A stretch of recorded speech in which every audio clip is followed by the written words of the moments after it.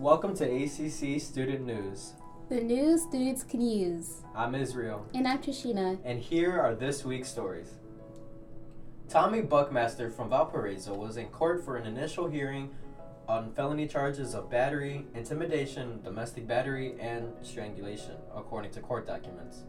Buckmaster, who is in custody at the Porter County Jail, is accused of pushing the woman down during an argument on September 15th and striking her in the stomach with an aluminum baseball bat, police have said.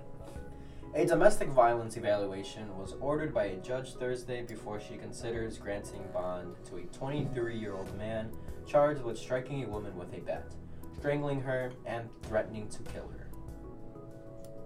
A 73-year-old Gary man, whose family said he has served time in prison for child molesting, pleaded guilty Thursday to molesting a 12-year-old girl. Christopher Allen struck a deal with prosecutors to plead guilty to the level of one felony count in return for capping his potential sentence at 25 years.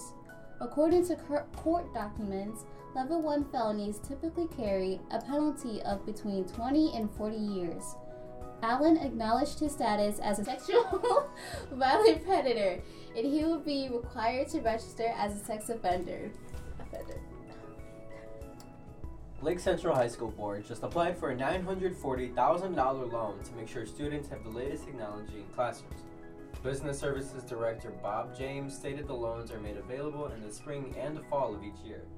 The district uses this money to add or replace smartboards and projectors in the classrooms, buy Chromebooks and iPads for teachers and students to use, and to replace about 900 desktop computers each year to ensure none of their computers are over 6 years old. The school board believes that without this money, it would be difficult to provide technology in the classroom that the parents and community have come to expect from Lake Central. The Hobart Fire Department is upgrading its fleet. The city is spending over $1.4 million to upgrade fire trucks and ambulances. They are purchasing 2 new Pierce Enforcer rescue pumper fire trucks and Bronze Chief XL ambulance. The city believes they are needed to replace older units that have reached the end of their useful lives and are no longer usable for emergency services. The department is also looking into selling some of their equipment that has been or will be taken out of service.